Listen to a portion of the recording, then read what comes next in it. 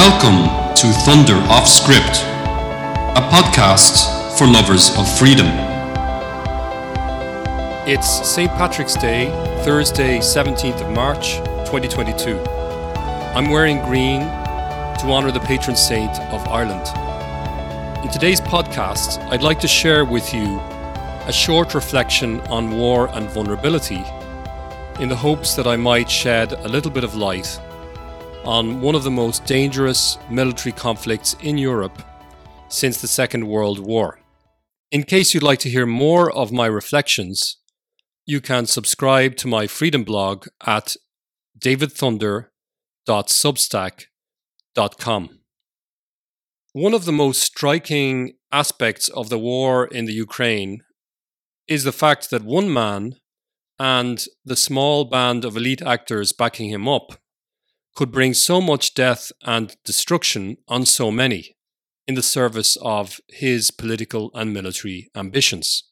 The fact that this can happen is not just a result of the irresponsibility of Putin and his warmongering allies. It is also the result of a basic fact about modern nations like Russia, the USA, and China, namely that their military forces are highly centralized and can be deployed whether for purposes of defense or aggression and expansion, with the say-so of a very small number of individuals.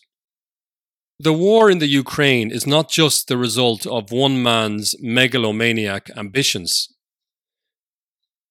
nor just the result of a reckless oligarchic class.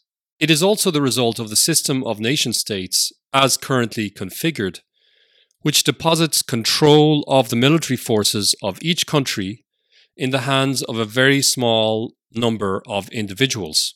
That massive concentration of military power in the hands of a handful of individuals, however advantageous from a military perspective, makes the lives of millions of civilians depend on the decisions of a few military commanders, including Putin and Biden. These vulnerable civilians are not only citizens in the country being attacked, but also citizens in the aggressor nation who must live with the human and economic consequences of being dragged into a war they never chose.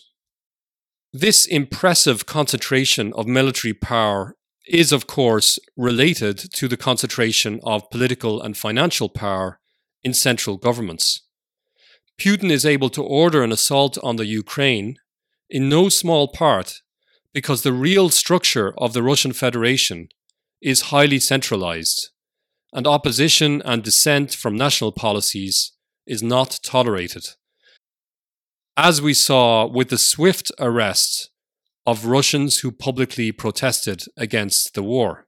The question is this level of centralized control over the military forces inevitable? Should an aerial and ground assault on a neighboring country be permitted on the say-so of a few individuals, whether in the case of Russia or the United States or Europe or China? I don't believe military hypercentralization is inevitable. Right now, this is the world we live in, so we have to adapt to that. But one could logically design a federal republic in such a way that military operations would require the consent of numerous domestic stakeholders, including at least a majority of regional governments. I am not sure if a truly federated Russia would have given its consent to the attack on Ukraine. But at least this would constitute an important political check on the military ambitions of those who control the national government, since they'd have to win the consent of a much wider range of political stakeholders before going to war. Thanks for listening. I'll see you on the next episode of Thunder Off Script.